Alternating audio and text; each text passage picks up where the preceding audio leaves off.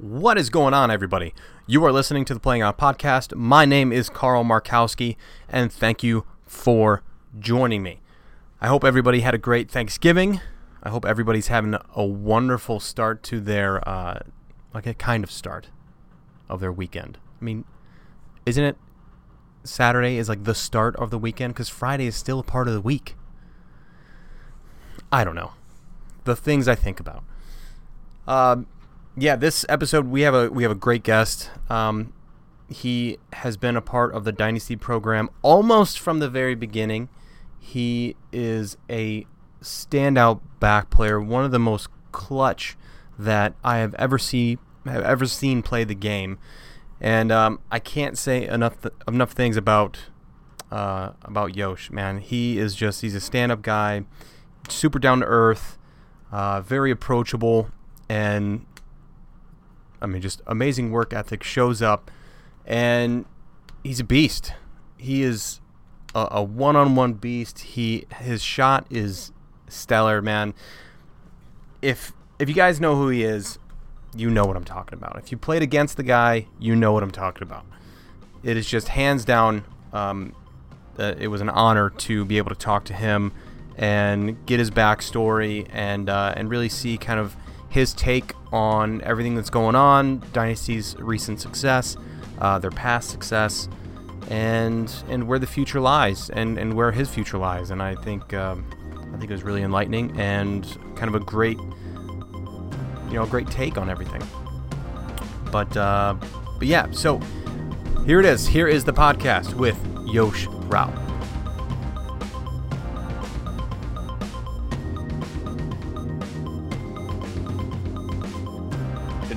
We can get into it as we're talking about, because we should talk about podcasts, because for sure I think that's an important and relevant subject in the paintball environment today. But I enjoyed listening to your show with Mike because, relatively speaking, all the guys on the team, Mike is a new guy, even though it's been 2 years now.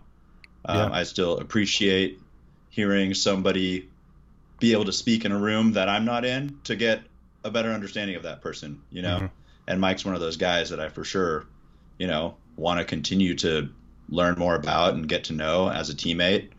And, you understand how all that stuff goes, right? Oh yeah. You get like a limited amount of time to spend with people. So if I get to hear him talk to you for 2 hours, it's like, I fucking know the guy, Yeah, exactly. You're right there in the room. Yeah, I know exactly, too, because, being a newer guy on the team, even though it's been 2 years, it's been, like, sporadic, right, with 2020 and everything that's happened. I don't know if you heard about it, but this whole COVID thing, it's crazy. I don't want to get into it too much, but you Google it. But you tend to, as a new guy, it becomes very nerve-wracking, especially just the legendary status that you guys have. And not just the other players saying you guys are legendary. I mean, you guys have the hardware to back it up. And being a player coming into that and to really kind of open up to somebody who is like one of your heroes or somebody you looked up to, I think sometimes can be really tough. And to kind of be able to open up to somebody about a program that you're in, because maybe you're not exactly 100% comfortable yet because you're still in that maybe. Not that he is in this situation, but I mean, just like that almost grooming period still, where you're still kind of just learning how everything works while doing well with the team. You are. It was really cool to see and really cool to hear his kind of take on things too, because it's such a legendary team. It's amazing. Yeah, I mean, I think I'll benefit from learning more about Mike's perspective on things, because the perspective that I have, even though I try to be in other people's space also, but the perspective I have is my own, and it's like kind of this thing that's all dried up and leathery after 20 years, and it's nice to hear like what someone else feels when they're a part of the team, because that's a big part of them feeling like they're a part of the team and team chemistry, and also, I'll say you don't strike gold like finding a Mike Urena very often, right? And so to me, it's like I want that guy to understand that we care about him and that we want him to be a part of our program for a long time. You know, I don't want him to exist in his mind, like on the razor's edge of, am I still good enough to be on the team? Are these guys happy with me? Are they not happy with me? You know, like I want him to get past that part as quickly as he can, as quickly as he can process it, so that, he can start working into the ultra confident, ultra growth, being an absolute part of the team and being the beast on the field that I know he will be. As soon as possible, No, absolutely. And I know where he's coming from too, because playing on excessive at an early age and being so distant from those guys so much more time away than with them, it's almost like every time you even show up to practice, you're just trying to earn the spot. Even though you have a jersey with your name on the back, it's still like, and in a sense, obviously you are earning your spot. I mean, you're showing up and you're performing and everything, but even in my mind, I was still kind of like putting another speed bump in front of me, because I was like, man, they're not getting to see me play, and they're taking me at my word that I'm practicing as much as I can at home. And you're almost, sometimes it's not as beneficial, because when you get there, you try and overcompensate for your missed time and missed practices and things. Totally. And you're breaking into like what you perceive as this like boys club. All these guys have known each other forever. All these guys have played together forever. They've won tournaments. They've proven themselves together. They all have this like confidence in each other. Mm-hmm. And here I am, new guy, trying to find my place, trying to prove myself. But the right mentality always is that you're trying to earn your spot, right? I mean, from the top to the bottom, that's always the right mentality. But there's extra pressure when you're the newest guy, or you're the youngest guy, or when you're on a new team with a bunch of people that you don't know really well yet. Yeah, it's a tough spot, but it's also it's you have to realize at the same time that these guys are giving you a chance to really come into your own. I mean, it's the opportunity of a lifetime, I think, and I believe that he realizes that as well, and I think he's just going to he's going to be such a weapon for you guys. It's going to be silly. Yeah, I mean, I kind of look at Mike and like the guy's already blossomed. The guy's already like showing what he can do and who he can be. Yeah. Maybe not everybody has taken notice of the beautiful flower that is Mike Urena yet, but we see it. We're really happy that he's involved, and we see big things in his future for sure. Yeah, and I mean, you guys have the front row seat on that, because you've had a lot of people come through your program who had potential, who never really came to fruition. And it's with Mike, it's really cool to know that he wants it. Not that anybody else didn't, but I just felt by our conversation and just by the small interactions that him and I have had, he really enjoys being on the team and just playing the game in general. Mike is very passionate about the game. He established early on for himself that this was a dream that he wanted to pursue.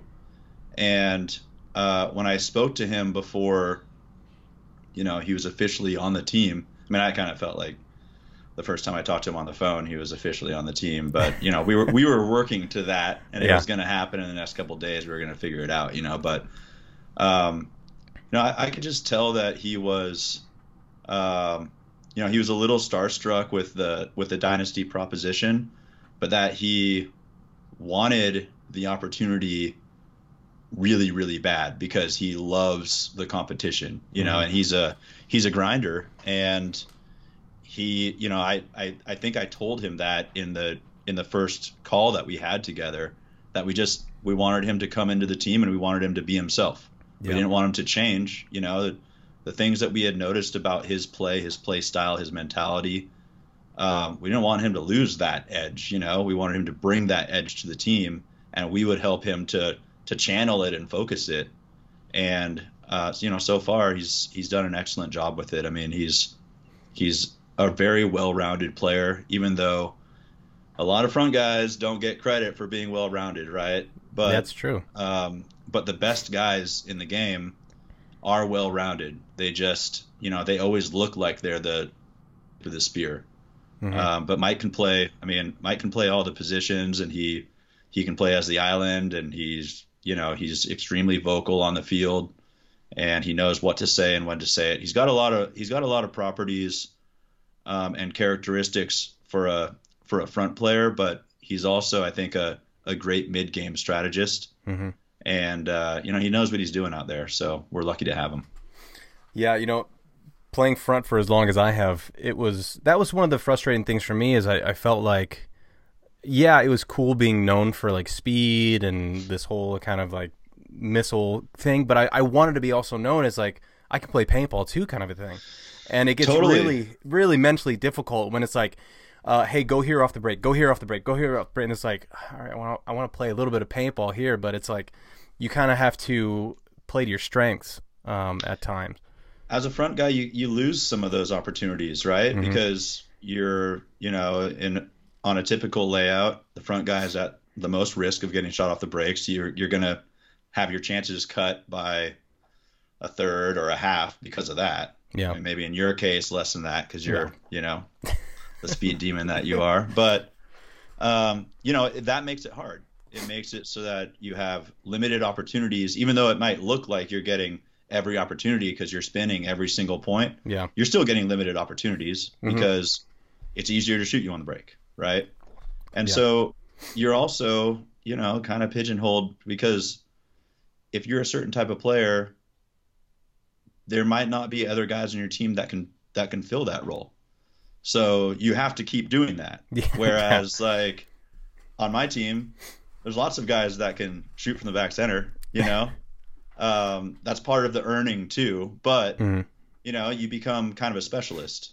And I think a lot of front guys kind of fall into that. They become a specialist and people don't look at them as this well-rounded paintball player until they reach like the absolute highest level at their position. And you look at, a player like, Mouse is always a great example of a guy to use. Yeah.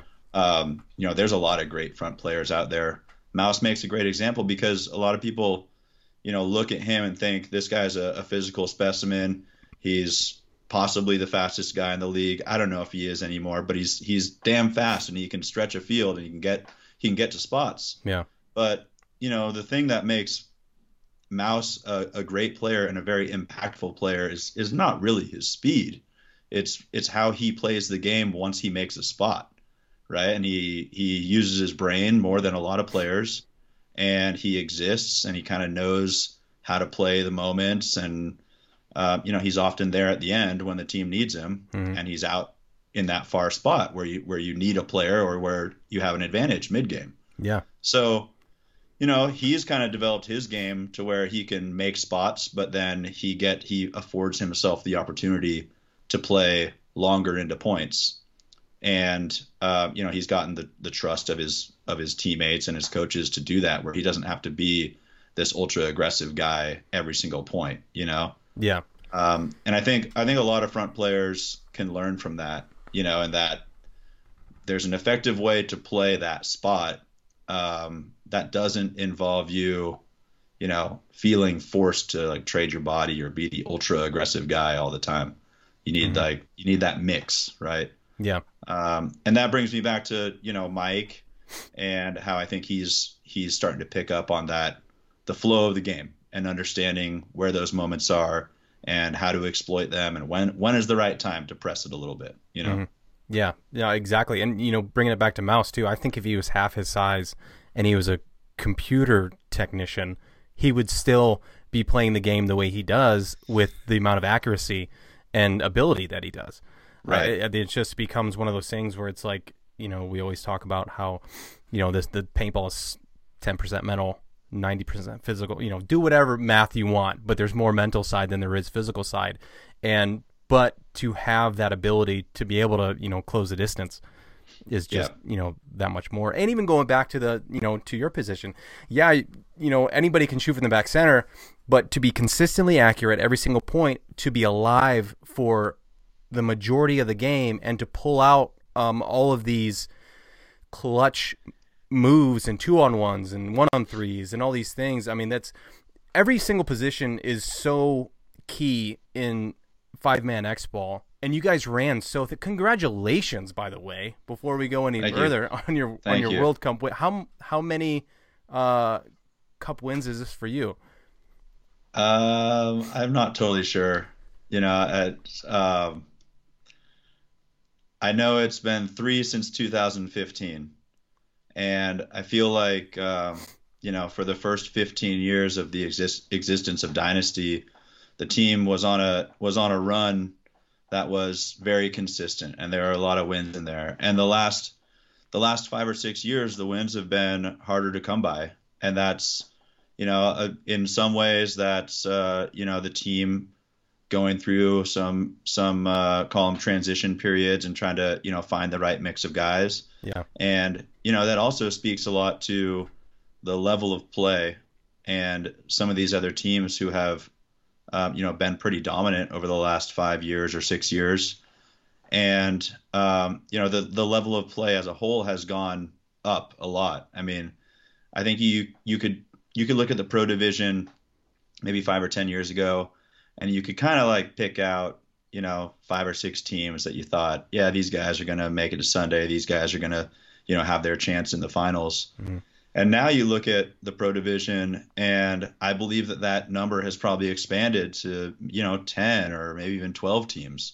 And that's a huge jump, because not only does that mean that there's 10 or 12 teams that are good that anyone could kind of pick as, this team showed well at the last event, they can make it in there, but it really mixes up the pressure in the prelims, right? Where teams are, a little bit more in a scramble now to just make it to the next round. I mean, you can't take that for granted anymore. Yeah. Whereas before, we got this team, we got that team. This team's going to be challenging. This team, probably not so much. We can try some things. We can make sure we get like a good rotation. Fuck that. That's not the case anymore. Yeah. All these teams are really good. And if you don't show up and if you don't play your best, if something goes wrong, right? I mean, like anything, equipment, paint, strategy, a player that you rely on isn't performing up to their normal standard. Yeah. The team just isn't feeling it, whatever. You're going to lose, and then the next match in the prelims, you have to face another one of those teams that can put you on your ass if you aren't ready, right? Mm-hmm.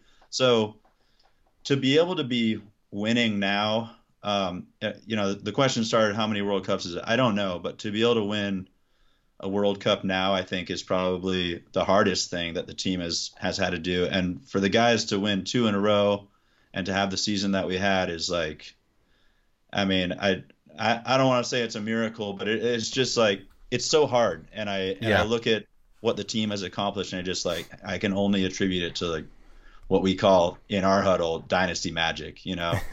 Things just go when we all are on the same page and we're working for it. Yeah, and thinking about it too, I mean, you guys, I don't know how many you had in Chicago or even the whole season as far as players, but you guys had, what, 7 at Cup? We had 8 at Cup. 8. And the only reason that we had 8 was because we called Brandon Short out of retirement, and it was, again, part of the magic there. He just happened to already have a ticket. He was coaching a Division II team, and he had come out to play a day of practice with us on the first layout weekend, just because he wanted to have some fun with the boys, and he wanted to probably learn the field a little bit because he knew he had a coaching gig, and it just was like a good fit. And unfortunately, on Sunday afternoon, we were practicing against DMG and Impact up in Sacramento at Dave Baines Field. Yeah. And we lost Dalton to an injury Sunday afternoon. And it's it's one of those things. An injury can strike at any time, but that one, it was especially difficult for the team to process because, first of all, I mean, we love Dalton and he's such an important part of the team. But as a person, he was so disappointed, that he wasn't going to be able to make it to World Cup, and that, he understands how much the team relies on him. And I could just see it on his face when when the injury happened. He knew that outside of his control, there was this big letdown happening. So then we had 7 guys. Mm-hmm. And, we were just going to roll with it. I'll admit, didn't feel great. World Cup is always a difficult tournament. Mm-hmm. It helps to have depth. And especially when you have a crew of old fogies that are susceptible to injury, right? I mean, we kind of dealt with that this year too, having different guys injured at different times. Yeah. But we called short, and he was able to kind of answer the call, and he came out. He wasn't able to attend every prelim match, but he was able to come in and get right back in with the team like we expected him to.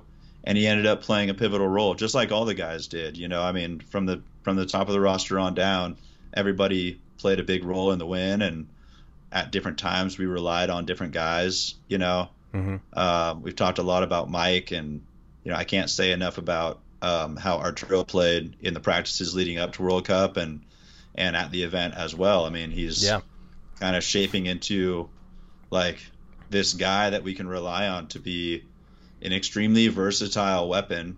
He actually shoots really well on the break too, so it just kind of opens up all the spots for him to play.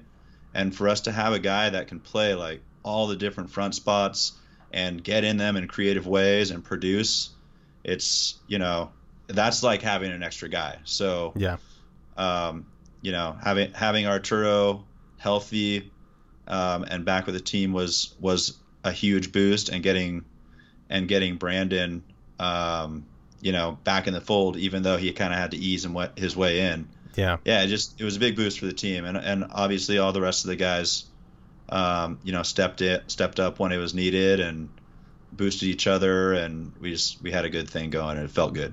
Yeah, I could definitely tell that Marcelo, not that he was slacking at all, but he had really kind of played that 1 and 2 role really well on that D side.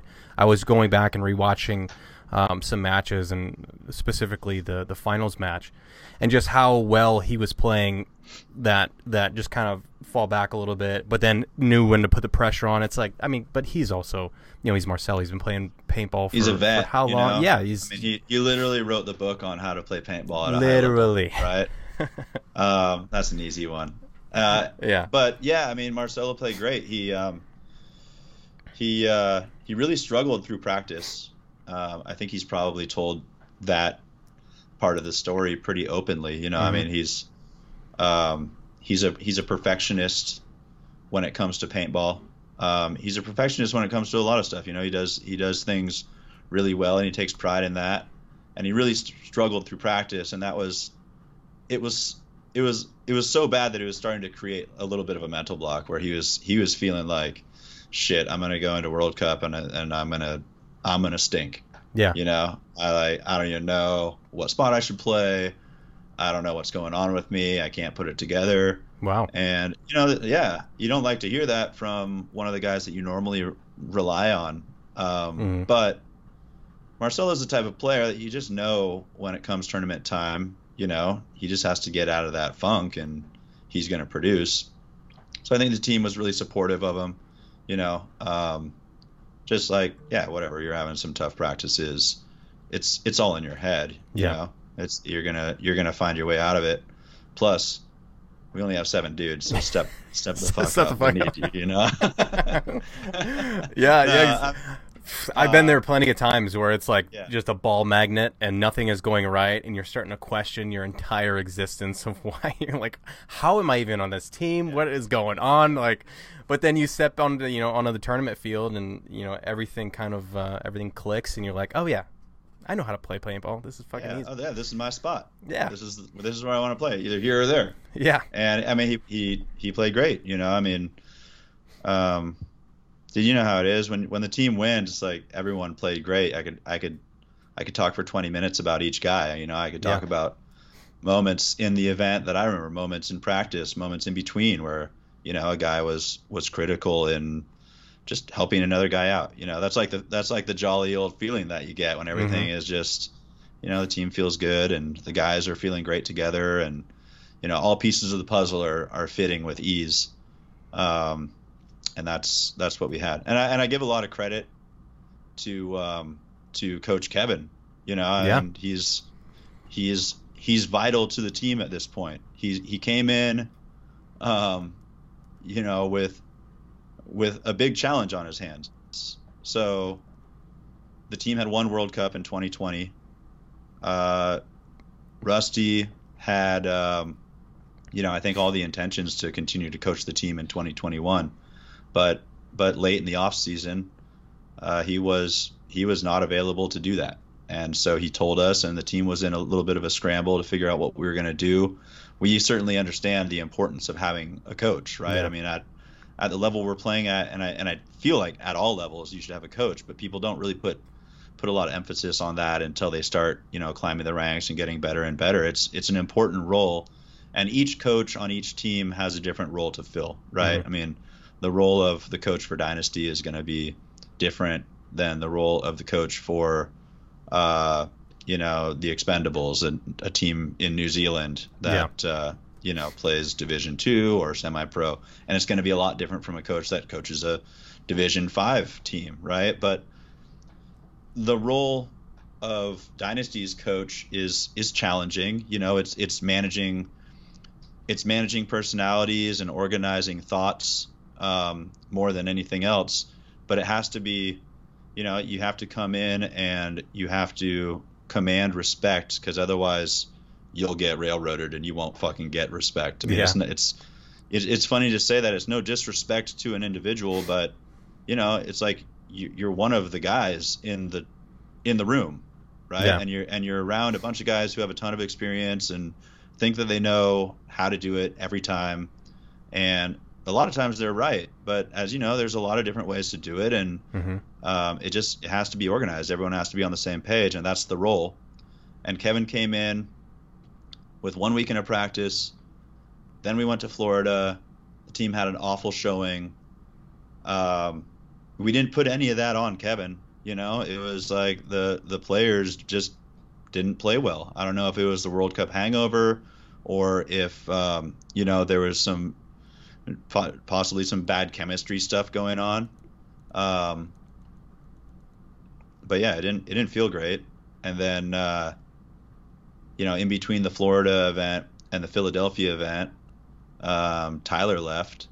So it was kind of like an indicator that there was some chemistry issues, right? I mean, a mid-season leave, But I mean, did you get that? Sorry to interrupt you, but did you think that ultimately right away of a chemistry thing, or do you think it was more of a Tyler just seeing an opportunity of financial opportunity, or I don't know his situation with you guys, but did you see it more of a chemistry thing, or did you see it more of an opportunity for him?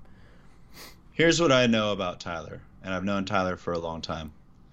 Tyler is an extremely passionate and emotional guy, but he's also very loyal. Tyler is like the guy that would never leave you behind, even if it meant that he was gonna be in trouble to try to pull you out. He's the right? Forrest Gump of he'll go back into the He's similar, but there was something happening, whether it was in his mind or whether it was between him and someone else in the organization, that just it wasn't mixing well.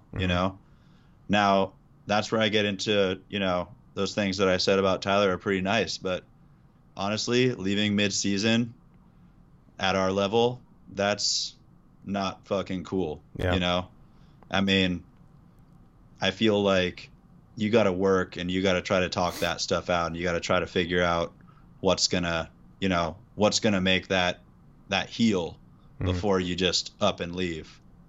But he must have felt really strongly. Like I said, I know Tyler. He's a passionate guy and an emotional guy, but he's also very loyal, and he was a big part of the team for a long time. I was confused, and honestly, my feelings were hurt when he left, because I didn't have the opportunity to even learn about what was going on in his mind. Really? That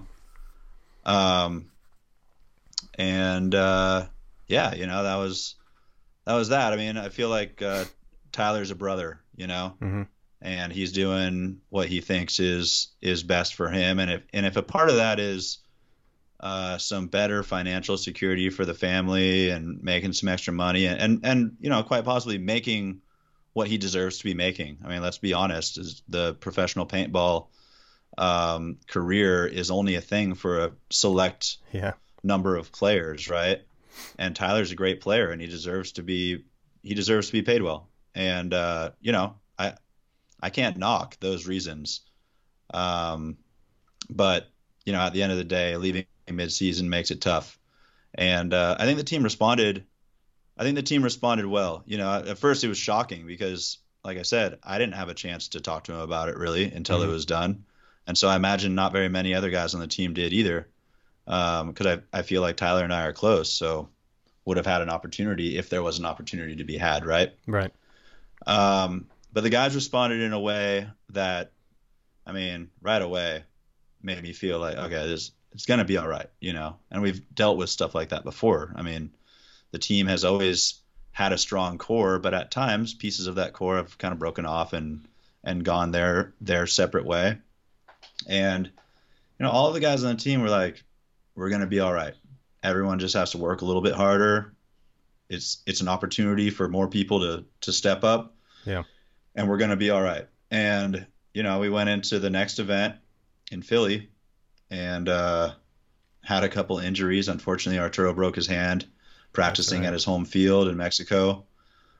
He wasn't available, or at least we didn't think he was going to be available.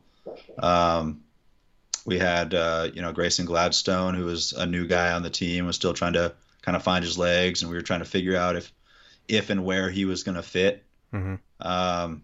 Dalton played his ass off, but had an injury. Alex played his ass off, but had an injury. And by the end of the event, we had like 5 guys, and Arturo was in there with his broken gimpy hand. Jeez. And we played against Heat actually. In the semifinals, we ended up losing, but still took a respectable third for the adversity that we felt we were up against. Mm-hmm. And I think that was a jumping off point for the team to just keep bulldozing on. It was like some affirmation for us that, like, yeah, we are going to be all right. Let's just keep working hard, and sky's the limit still. Yeah, because it's almost to a point where it's like, what else are you going to do? I mean, it's I mean, that's exactly it. You know, I mean, you like mope around for a day, like, what the fuck happened? How did this happen? But ultimately, I mean, the team is a machine that is going to keep going. Yeah. Even if it gets to like a flat tire, someone's going to go and pump the air up on the tire. It's going to keep rolling. And I mean, that's the way it's always been. Yeah. Yeah. I remember that happening with Tyler, and I thought the same thing. I was kind of surprised about the whole thing. But in the end, it was like, well, I mean, people are going to leave. Things are going to happen. Unfortunately, it was halfway through the season, or early enough in the mid-season. And but I mean, you guys were so. It's like you said, there was still something there that was just very prominent with you guys getting third, and then obviously doing well in Chicago, first place, and then showing up like you did at Cup. There's very few chinks in the armor, and to see everybody really step up and fill those voids was really cool to see. With the guys, I mean, you have an all-star team. That's the thing, is you have all these guys from you and Alex on the team, all the way down to guys like Mike, who just fill kind of every spot that you need a guy for on that field. And you guys everyone did their job splendidly. I feel that way. Yeah, I feel like we have a loaded roster. I think there's a lot of loaded rosters out there, mm-hmm. But I feel like, I mean, even after Tyler left, I didn't feel like this big need to make big changes. I feel like Tyler leaving was maybe the shakeup that we needed to kind of propel us again. Yeah. I mean, it's interesting how that works. You get what some people perceive as like the doomsday event for a situation, and good players and good teams and and a strong core of guys actually look at that as an opportunity, and I think that's what happened. But yeah, it's interesting. There's been a lot of what you might call shakeups in Dynasty's 21-year history. Crazy. And it seems like each time the team, comes back and performs and proves to themselves again that, Dynasty has what it needs. And I think all of that is like kind of the toughening of the steel, Yeah. And I think that's why we're still here, because the steel has been toughened a lot of times, and we all trust each other because we've been through that a lot. Yeah, I was in Chicago, and I brought my son on Saturday, and I had you guys all sign that poster for him and everything. It was such a surreal moment for me because I distinctly remember having that giant Triple Crown poster signed by everybody. When I first got in, I was like, this is so weird, just to kind of see how long. Man. Yeah. It's insane. And it was awesome to see you guys out there, like across the table, and be like, whoa, Carl, what's up, man? It's so awesome to see you. And I know that, you and your son are like going to be active together, and you guys are going to do fun stuff, and you're going to, always provide an opportunity to play or do whatever he wants to do. So that's why I asked you, like, what are you guys into right now? And you're like, disc golf. I was like, disc golf is fun. But I'm sure the day will come where you guys get to explore paintball a little bit more, and that'll be cool too. But man, that does kind of memorialize how old we are, and the team and how long we've been sticking around. It's pretty cool. Yeah, it's insane, and I'll tell you what, man, going to Chicago really got me going, of just like realizing time just flies, and how much I still am so much, addicted to the sport, even how seldomly I play it. I still, like, as soon as even like all the the mechanical stuff, like, I'm still like, as soon as I put everything on and I step on the field, I'm like, oh, okay. Like, I know what's going on here. I'm right back here. Right back in it, man. No, the game is, you get to a certain point in your paintball IQ or your acumen, whatever you want to call it, and like you won't lose that. You've like gotten to this point in the mental game where you'll always have that, and then anytime you pick up a paintball gun, it's you're ready to get right back in it again. I mean, you're one of those players that I think will be good for as long as you can hold a paintball gun, right? Like, I'm not even going to say as long as you can run, because that's not a crucial part. Yeah. I guess that's true. Yeah. So, and it's fun, right? You play something and you're with passion for so long that you have this, let's call it muscle memory, but it's like muscle memory for your heart, right? Mm-hmm. It's like this intense feeling that you've gotten so many times, and you've kind of conditioned your heart to feel a certain way. And there's certain key things that, like, when you pick up a paintball gun again, you feel that again. Yeah. Right. And it's like, it just brings back this passion again. And it's one of the most special parts about our game. Yeah, it's weird too, because even stepping on an X-ball field, and because what I was doing earlier on was I was having a 10-man practice down in Columbus, but then in between the 10-man points, I would go and I would step onto the X-ball field with my EMEC and just play X-ball too. And I'm like, everything's still like the same speed for me. Like, everything's like still kind of moves the same speed, and I'm still seeing the field. Like, everything's still a couple steps ahead. And I'm like, dude, if I can just convince my wife that it's such a great idea for me to play again, like, that would be the only thing. I know it's tough, right? I mean, so tough. You have a great family, and that's obviously the most important thing. And paintball makes that really tough, because you have to be away from the family, away from home enough times where it's straining, Yeah. And we're all lucky to play for as long as we can play. Yeah. And we're all lucky to, still have some opportunities to play if other parts of your life, have to rise in priority. Mm-hmm. But, we're just I kind of partially can't believe that we're still just kind of riding the roller coaster, but Yeah. It's a big part of our lives. I mean, paintball has been for a long time, and the way I see it now, we've got, the Field One company going, and we're taking some extra steps with Dynasty, bringing on Blake and Marcelo as owners to kind of continue the program that we have going, and launching the Dynasty Champions Club to kind of continue our outreach to Dynasty supporters in the community, and at the same time kind of help the team to be self-sufficient financially. Yeah. I guess I see us in here for a really long time, and that makes me happy. So explain to me a little bit what the Champions Club is.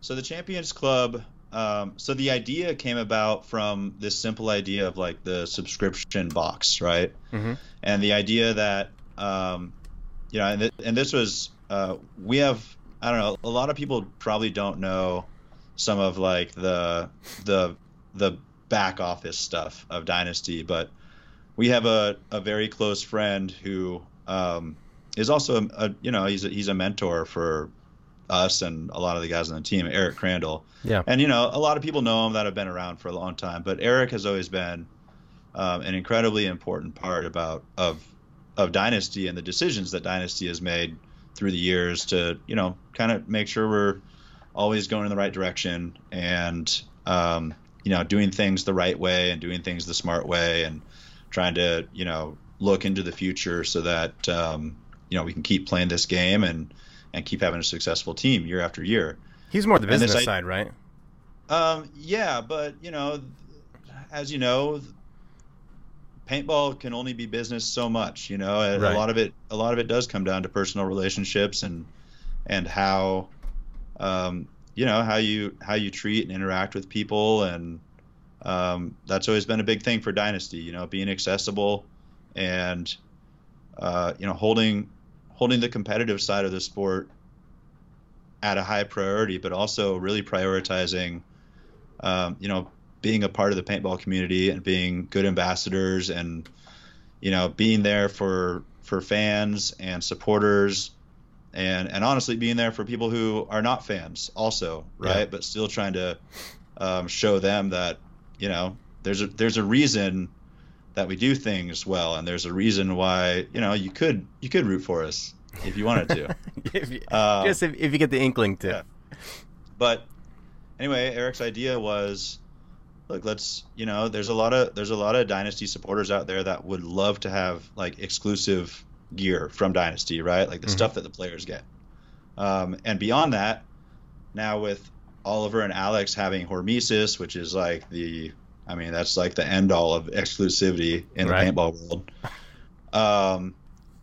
It's become more apparent, right? That there's not just a want, but there's a need for that. Like there's a section of paintball players and fans that like really want to have special and exclusive stuff, opportunities, experiences.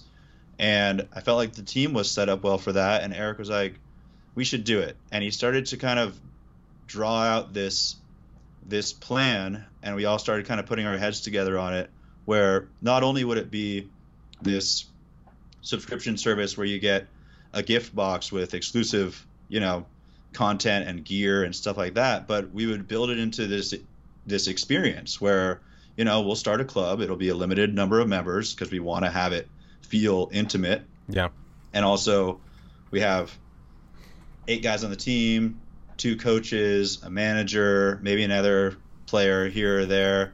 There's only so much reach that we can have with that number of people, and we want the players to be in this community, right? So we had to limit the number, but we started thinking about these other tiers of things that we could offer and that we could be involved in the community with. And some of those things were like, we call them like grand prize experiences. And then there's like, intel sessions where we share information that we've learned about the layout. We'll do like a monthly webinar about the layout when it drops and talk about paintball strategy. and we'll do like interactive interviews with the players where everyone in the club has their opportunity to ask questions. It'll be kind of like a forum thing. And, Nice. the grand prize experiences are going to offer. I mean, here's my pitch, right? I'm like giving you the whole spiel, Yeah. but thanks for the opportunity. No worries. But my favorite part about it, and the reason I left this for the end, was these grand prize experiences. We're going to basically do a drawing every quarter, and one of the Champions Club members is going to win what I feel is like a once in a lifetime opportunity. So the first one that's going to be drawn for in January is a chance to make your own signature series force. So Ooh. currently, the way that it works on the team is if you're on Dynasty, you get your own signature series force.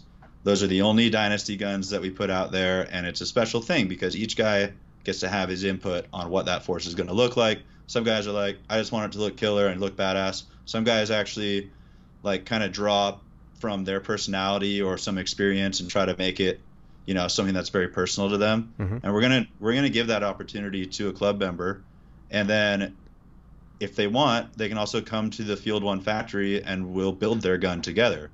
And so there will be that experience where they get to work with Alex and I because we build all the forces. Yeah. And we can actually build their force together, and they'll take it home with them, and they'll either hang it on their wall. I hope they shoot it. I'd love to see it out there on the Right. field, but I think that's going to be a really special thing for somebody. And then the other things that we have lined up are, like a head-to-toe sponsorship. So basically, everything that Dynasty gets, you're going to get in an awesome package. Mm-hmm. And that means personalized jersey, all the stuff that, even to this day, I've gotten jerseys and gear for 21 years now. And I'm like still like excited to see this year's jersey that's about to come out. Right. Yeah. I'm excited to get that like fresh pair of goggles and see what the new stuff is and see all my teammates in the new gear. We're going to bring in a club member, and they're going to have that experience with us.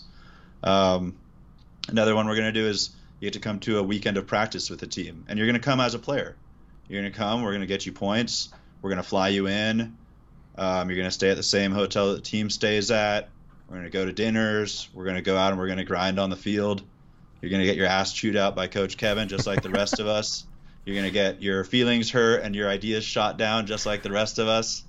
You're going to get cut. You're going to get brought back. You're gonna... it's going to be a cool thing, for Yeah. a player that wants to see the inner workings of Dynasty and how Dynasty dissects a field and the process that Dynasty players use to try to be at their best when they come to the event. There's going to be a club member who's like inside of that, right? Yeah. And then the last one is the World Cup experience. So we're going to fly one of the club members to World Cup. They'll stay at the team hotel. Again, they'll hang out with the team. They won't be playing this one, but they'll be with the team throughout the entire experience. And Mm-hmm. for me, World Cup, for a lot of players that have played them, World Cup is this extra special time, right? And there's a great feeling to it when you're at the event. There's a great feeling amongst the team, and this lucky club member will get a chance to be a part of that and feel that and really be on the inside. And I think that's special. I mean, I look at, if I wasn't on the team, and I could only assume that if I wasn't on the team but I was into paintball, Dynasty would be my favorite team. Some might say, yeah.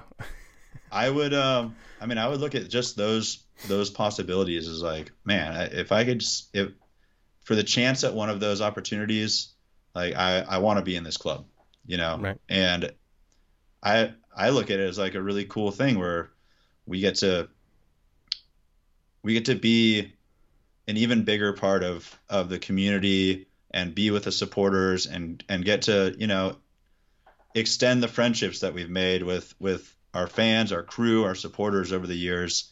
And we're going to do all the planning and organizing to make it fun. Yeah. That's all. Give me a minute. Sign up. I'm sorry, buddy. It's sold out. Oh my God. I hate to break it to you. It's sold out in about a week. Never mind. And okay. Sorry. I do have an option for you though. So, this is a monthly subscription thing. Right now we're at, I think, just around 200 members. Like I said, we wanted to keep the number relatively low so that we could maintain some intimacy with the whole group. Yeah. But inevitably there will be turnover. And if we have a lot of success with this, where people really love the experience, then eventually we'll grow it. And so we have what's called the Dynasty Paintball Club, which is a much, more affordable, more inclusive club. It's $10 a month.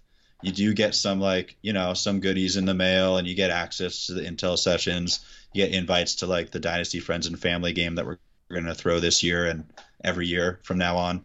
But that's also kind of your pathway into the Dynasty Champions Club. So if there's a vacancy there, then we'll select a member from the paintball club to offer that spot to. That's such a cool opportunity, because I'm trying to think of it as a kid, of looking at you guys the way I did when I first started playing, and having an opportunity like that. Not just, because I think all back then was just clinics, right? And that's kind of the only opportunity you had, or unless you went to the events, was really the only time to kind of mingle. And you couldn't really even mingle when you're at the events, because everything was so serious, and it would just, there was just too much going on. At least it felt that way, right? Exactly. In every team, the inside is giggles and fun and jokes. Yeah. But yeah, you go there and you see a team, especially if it's some higher up team that you've been looking forward to meeting. Yeah. And yeah, it looks too serious to butt in there and say, "Hey, I'm Carl. I just really wanted to meet all you guys and kind of hang out for a bit, if that's cool." Yeah, and to have something like this that you guys are doing is so cool, because it's really, I'm a big geek about the behind the scenes stuff, or very curious at mannerisms that people have, and just kind of routines that people have. I love all the background stuff. So having something like this is awesome. And I said in the beginning of this, we got to talk about podcasts, but what you do and the content that you put out is plays into that a lot, right? Getting people's backstory, getting to see a casual conversation between Carl and Mike, or Carl and Yosh, or whatever it is, and getting to know Carl or getting to know Yosh a little bit more when you and I can just, I don't know how long this is going to go, but I bet we could talk for 6 hours straight about paintball and the inner workings of pro paintball and all that fun stuff. But yeah, there's some value there, and it's the same reason why shows like Hard Knocks about, they pick a football team and they let you in the doors for training camp, and it's extremely interesting, and it's something that I know, the people at Go Sports are, they want to provide that content, right? Yeah. Play the Game podcast and the Spick and Span show, and everybody that's trying to put content out there, it's all an effort to kind of knock down those barriers and allow access to pro players that maybe don't seem all that accessible, but just people. Yeah, exactly. And that's, I kind of talked to Mike a little bit about it, of really having that stardom kind of fade away and that friendship show up, you know what I mean? And that's obviously happened over the years. But with this, in the very selfish way, with the podcast, I'm doing it for just my own kind of curiosity, because it's like we said before in the beginning, it's we have these seldom meetings with all these players, even guys on our team that we're not with all the time, and being able to listen and hear their story from a different perspective and everything. And obviously I want to share that, and that's why I'm sharing it and not just hoarding all of these interviews on my laptop, but just my own genuine curiosity of these people that grew up doing the same thing I enjoyed doing, and obviously coming up in some similar ways, but some in very unpeculiar ways. And that's why I want to kind of dig into to kind of how you started. I have so many little question marks down here Prompts. For you. And so one thing that I did want to bring up with you was there was a dye ad that you were in, and I believe you were holding out an IR3 towards the camera, and I don't know why it kind of stuck out in my mind, but I remember buying goggles just because you were on the Ironman, I believe, And I bought those goggles, and those goggles tore my fingers up changing those lenses out so much. They were so terrible with the lenses.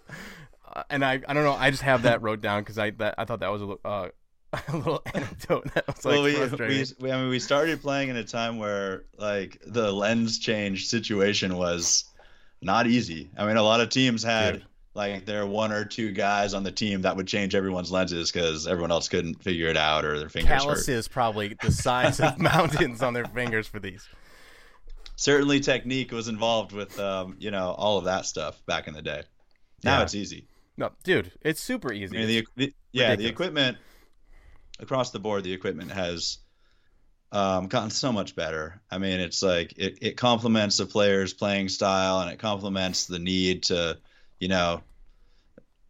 transition from one lens to the next. It complements the need to have, consistently working equipment and put through extremely demanding conditions, right? Yeah. And this stuff is so good. I mean, this is a good time to thank my sponsors. Hey, for anyone listening, I mean, HK Army has been really great, and this year, the paint shot better than ever. And I mean, look at the results, right? Yeah. And they've just been, awesome supporters of the team, and it's really great working with them. And they've, HK Army has given us everything that we needed to win World Cup.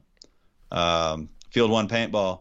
Not going to give a big shout out to those guys. I mean, you're a little biased. You're a little biased on that side. But I will say, starting Field One Paintball with my best friends has been another incredible experience in my life, and I'm proud of the product that we put out. I love shooting my force, and the team is doing well with them, and the team loves them too. And I think there's a lot of great options out there in terms of high-end paintball guns. I just think that the success the team has had and our process for drilling down on what's important, and our process for testing and making sure that things are right in the design, and then our process for building the guns ourselves and testing them ourselves, I think is starting to prove itself as, a good way to make high-end paintball equipment. And we're proud of the product we put out there, and we hope that people, if they haven't tried or shot a force yet, they give it a try. And, we're always going to have new stuff coming out, but they can always know that it's field tested first. Are you guys going to change the design at all of the foregrip? Or are you going to keep it kind of that square style? So we've gotten a lot of feedback on that, and first we started with feedback from the team, and the feedback from the team was really positive on that feeling, even though it was different, right? And then we produced the guns, and now we've got a lot of them out there, and there's a lot of users, and again, we get really good feedback. I mean, people, I think at first were kind of thrown off a little bit by the look and it being different, and kind of the norm out there was to have something that was covered in rubber. But the feedback has been really positive on it. What we want to do is we want to, if nothing else, pivot to provide an option for people that want something that feels a little bit different, or is shaped a little bit different, or has a rubber cover on it. And so, yeah, I mean, that's a change that will happen in the future at some point. We have, like I said, we're always working on stuff, and we have some designs already for, whatever the next version of the force or a version of a part for the force is going to be. So yeah, we'll keep working on that and continue to, listen and try to offer people what they want. I mean that's not that's that you need to change it at all. I was just curious, and forgive my ignorance, but is that like a battery pack? Is that where the battery pack sits, or is 2 AA's go in there? Yeah. It's the original idea behind that style of foregrip was that it offers some adjustability. We call it the grip shift, and you can have like your foregrip in the forward position, which 99.9% of players use it in. There's also a rear position that feels a little bit more like a mini cocker setup, or like a mini or an axe or something like that. And if players wanted to transition but they like the feel of that kind of tight grip, they could move their foregrip back and they could play with it that way. After we got them out there in the public, there's not a lot of people that are using that functionality. And so, that might be something that we pivot out of, just because it's, kind of something that seems like it might be an unnecessary feature for most folks. Mm-hmm. But yeah, I mean, like I said, we just keep listening, keep working on new stuff, and we're open to all suggestions, and ultimately, we're making these guns for us to play with, and we're players, and we're just always going to keep listening to the players and see what they want. You think that would be more of, at least for me, because everybody's so many body sizes are different, that would actually come in handy a lot if people knew that it actually did what it did. You think that they would be like, oh yeah, I can move this grip and have it feel exactly how I want it to feel, have it feel like an old school shocker, like your guys' Dynasty shockers. I don't know if you remember those. Those are pretty cool. I do. But I do. They were pretty cool. Oh my gosh, dude, I have one sitting back here that I've been building, and I haven't been able to get it to a field yet. But I rebuilt it. I rebuilt the mini max flow that's on it and everything, and Sweet. I'm ready to you take got the whole thing. Oh yeah, here, I'll show it to you because I'm proud of it. Yeah, let me see that.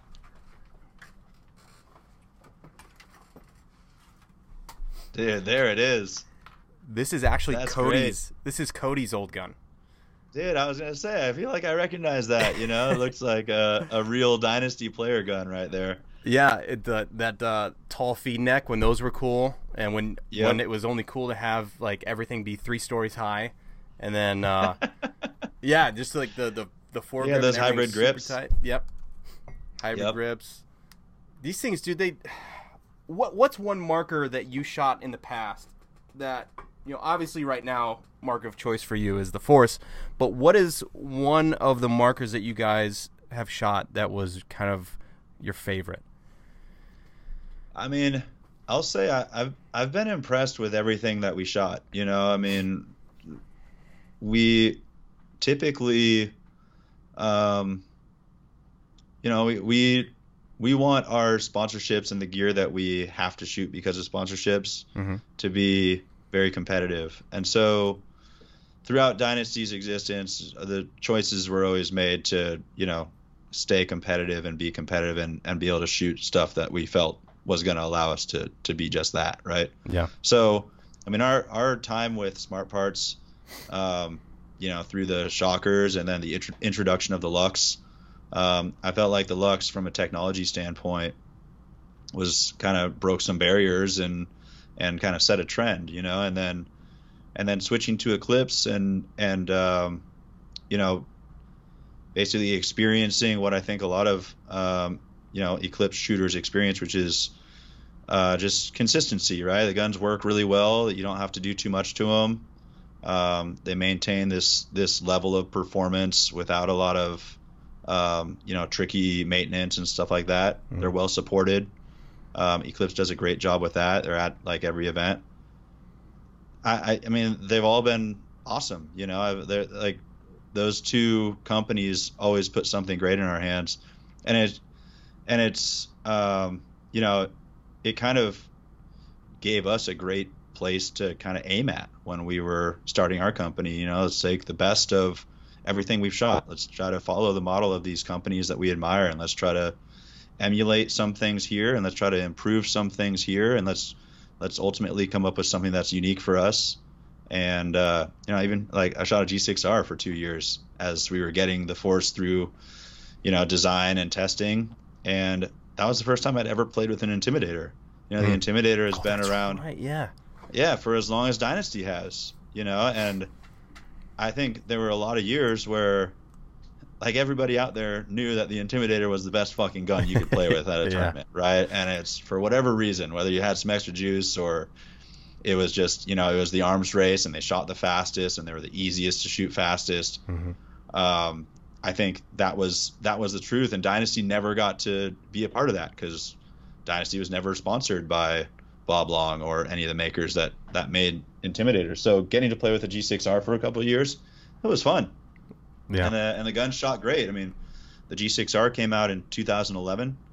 The version I shot was a 2012 version, but we were shooting it in 2017 and 2018. I mean, years later, and the guns were still competitive, and they're, it's just kind of a testament to the designs that Bob had. And I I guess I mean that kind of segues into the idea of the Intimidator and how we're gonna have something special for people too. And when it comes to that, I mean, Ooh. everything is in the works, but the Intimidator is just, it was too great of a platform and too juicy for us to leave alone. So we'll have something cool for people that are Field One fans for that too. That is a juicy fruit. Let me write juicy fruit Intimidator. Watch for the new Intimidator. No, it's gonna be a little while.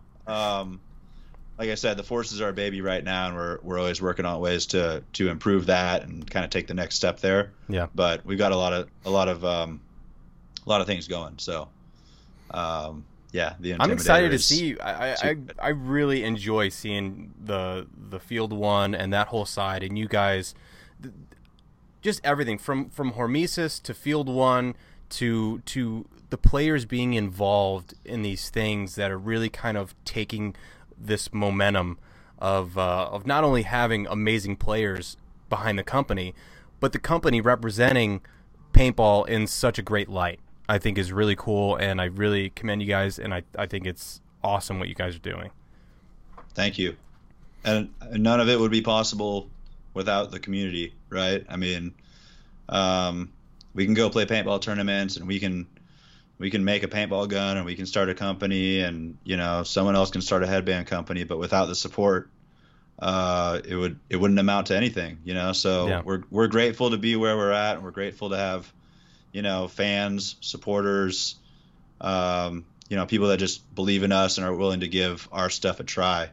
And yeah, man, it's awesome. It's like I think I always kind of felt like this would be the next step of the dream, right? And we're kind of in this like crazy time period where the two dreams of being a professional paintball player and competing with my friends and doing all that is intersecting with making great paintball products and having our own company and getting to do it our way.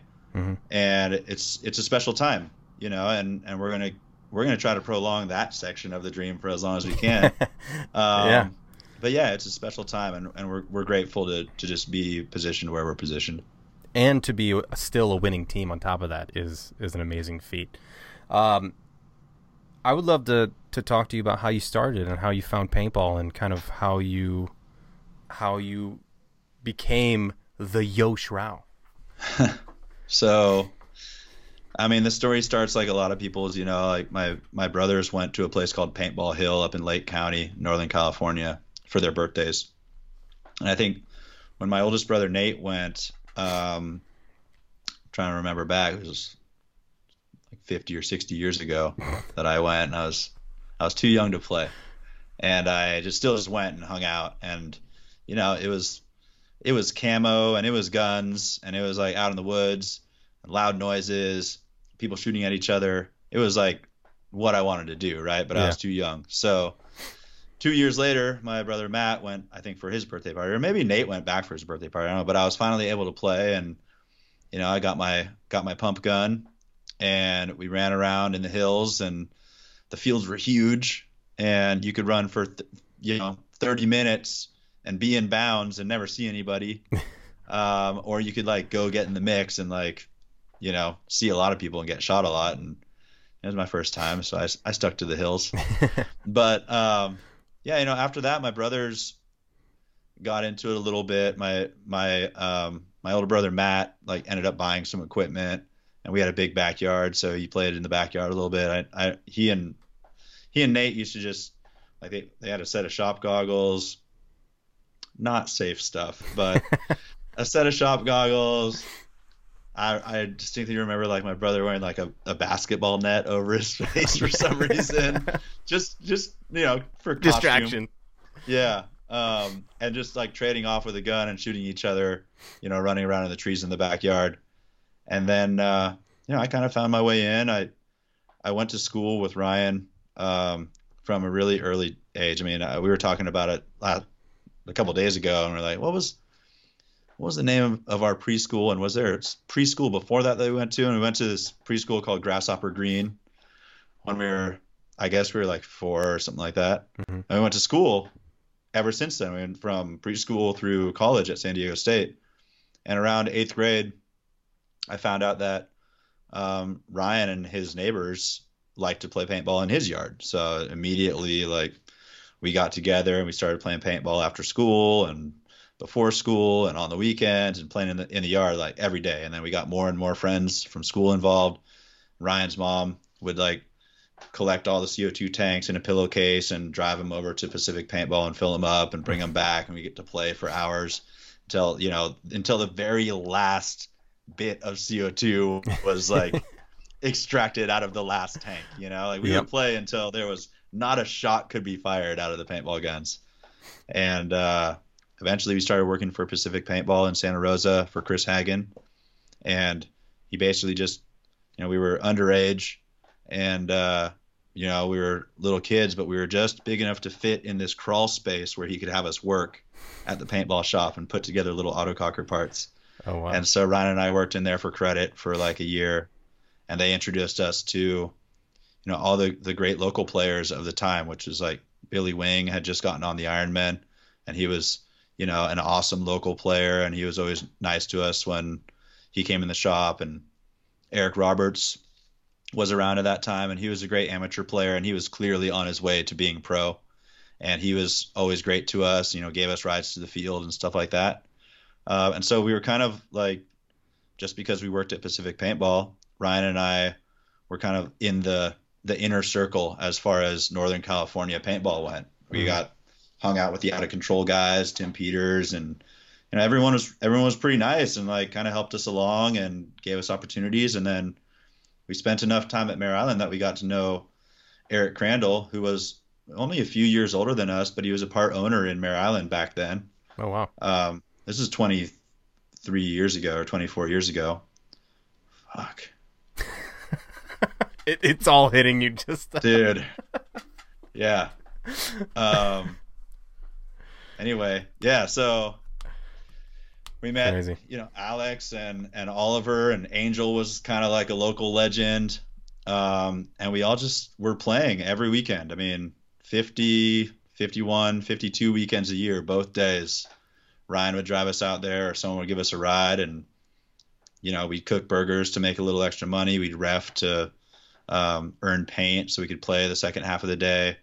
And the opportunities were just there. Like it's just to be young and have absolutely no foothold in paintball, and to have so many people willing to help out and, help us get to wherever we wanted to go, whatever that was going to be. Mm-hmm. I look back on that and it's like, that's really special, and I think that still exists in paintball in a way that's totally unique from a lot of other experiences and sports and games that are out there. Yeah. There's just a lot of people who are willing to just help you out, make sure you have a good time.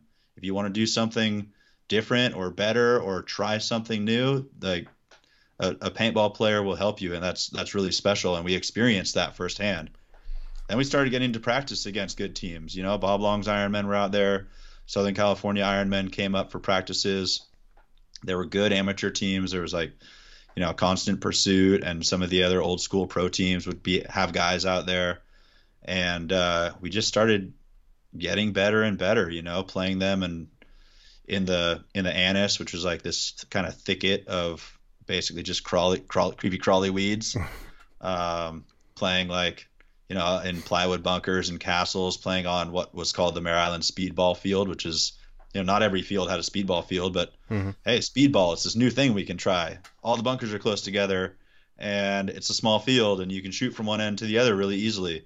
And we played it countless days on the Mare Island Speedball Field against Bob Long's Ironmen, and getting to play against pro players when we were like novice and amateur guys. Just we were the locals, but we were the little kids, and we were pretty good. Yeah. And so they're like, yeah, let's keep playing against those guys. Those guys are kind of showing us the thing or two. And I think they could shoot the shit out of us and we wouldn't cry or complain too much. So they liked that scenario. And it just kind of grew from there. And at a certain point, I think we all kind of had the dream that, this thing, professional paintball, existed, and there was, who knows what that actually meant. But to us, it was like superstardom, we got to get there. And, I maybe didn't have the vision to think that we were all going to go there together, and I saw like Oliver left first and he went and played on the Ironman. And in his first season with the Ironman, he became like one of the biggest names in paintball, right? He was like the young superstar. He had this incredible move and this incredible timing. It was well documented. He won like Mardi Gras for the team, playing against Image, one of the most storied franchises that was around in that time. And we all looked at that and we're like, man, Oliver's doing that, like we're just as good as that guy. We could all be doing that, Yeah. and started kind of hearing of opportunities, seeking opportunities, however you want to say it. And I ended up wanting to go join Oliver on the Ironman, and had kind of become friends with some of the older guys on the team, like Davey and Maddie and Micah. This is all still before Dynasty, right? Mm-hmm. But this is kind of leading up to right before Dynasty. So I kind of made that jump thinking, all right, we're all going to turn pro. Some guys are going to go play on Avalanche. Some guys are going to play for Ironman. Some guys are going to do this. Some guys are going to do that, like kind of with the assumption that like all the guys that wanted to were going to have opportunities to go play. Right. And I made that jump, and I don't really remember how much later it came, but for the rest of the guys, the opportunity to basically start a new pro team and be heavily sponsored by JT Paintball back in the day, which was like one of the biggest companies, if not the biggest company, basically provided every pro team with the shit that they wore. Yeah. Right. That opportunity came about because of, a few individuals, and Chuck Hench was a big part of that. And those guys grabbed that opportunity, started a team, called it Dynasty, and just, started this crazy run. And, it took a couple years. I feel like I had made the decision to play with the Ironman. I had met and become friends with some really great individuals on the team. And I felt like I still kind of wanted to prove myself. We were all young, and I kind of, even when Oliver left to go back to Dynasty, I played with the Ironman for another season and wanted to, actually for another 2 seasons, and wanted to kind of prove to myself that I belonged at that level, and also felt like there was a lot to be learned from, my friends on the Ironman. Mm-hmm. I mean, at that point, it was like pretty much all guys that were older than me that had been playing for a long time and had been through the pro ranks for, a good amount of time, and had dealt with, a lot of bullshit, successes, defeats, and there was a lot to be learned there, and we had strong relationships, and a lot of those guys I'm still really, really close with. And so, eventually it became apparent that I wanted to and I needed to rejoin my friends on Dynasty, and I was lucky that they didn't hold it against me too much and let me come back. Was this 03 or 04? So that must have been 04, my first year, actually. Hold on a second, I can reference something in the background here. Yeah, because I can't see. It's all blurred out, so I can't help you.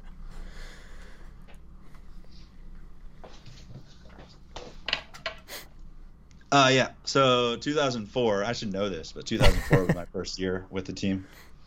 And, at that point, Dynasty was well established as a top pro team. Mm-hmm. They were winning a lot of stuff. I mean, there were still lots of other good teams in the pro division, but Dynasty had started its run, and a lot of that, had to do with the core of the team, and then Oliver coming back was a big boost, and it was just like I don't know, the next few years just kind of felt like a celebration of coming back together and playing pro paintball, and just really kind of eye-opening and life-changing stuff for me.